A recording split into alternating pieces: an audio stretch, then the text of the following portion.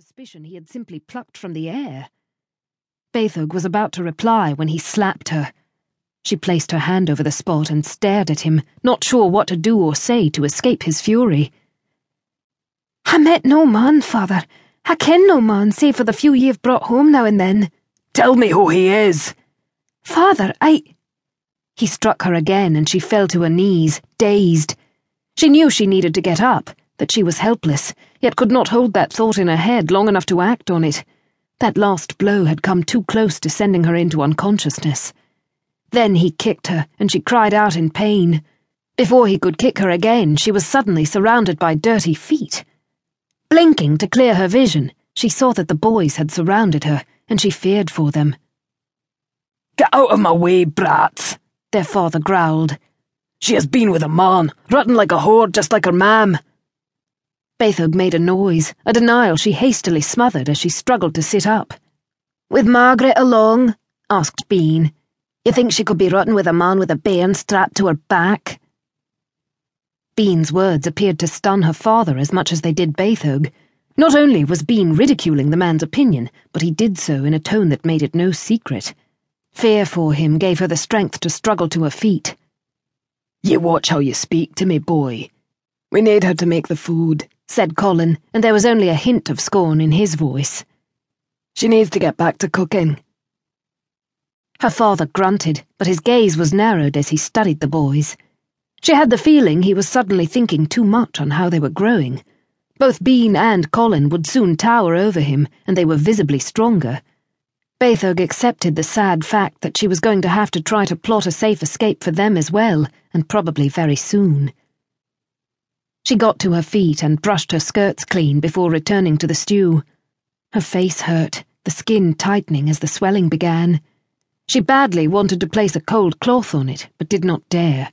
Long ago she had learned that making a fuss over any injury he had inflicted just inspired him to make more, and lately the beatings had gotten more vicious. He seemed to take it as some insult that one would actually acknowledge the injury he had done you. One of her back teeth felt loose, and she prayed she would not lose it. As Beithog served the stew, she studied the boys. They watched both her father and her. Their gaze on their father was wary, and the one they cast her way now and then was watchful. She knew they were looking for some serious injuries, and so she made an effort to hide the many aches and pains she was suffering from. It was not easy, although she was accustomed to doing so. Her ribs ached with every move she made, but she was as certain as she could be that they were not broken. The boys watched her father so carefully she feared for them. They were making themselves a threat. He did not appear to notice it yet, but he would. He had already taken note of their size. It would soon matter a lot. He would notice, and then there would be trouble, the kind that could get one of them killed.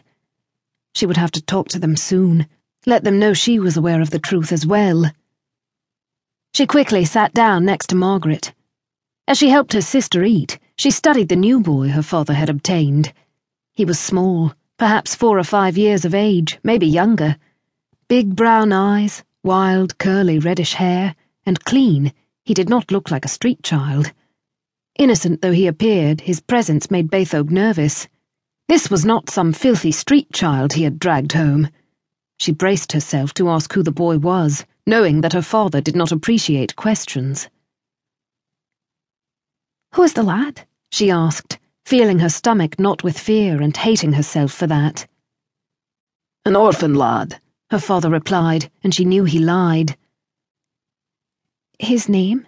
she asked tentatively, hoping that by keeping her voice soft and respectful she would not raise his ire. "Why do you want to ken it? What does it matter?" "Nothing. I but thought it would be convenient."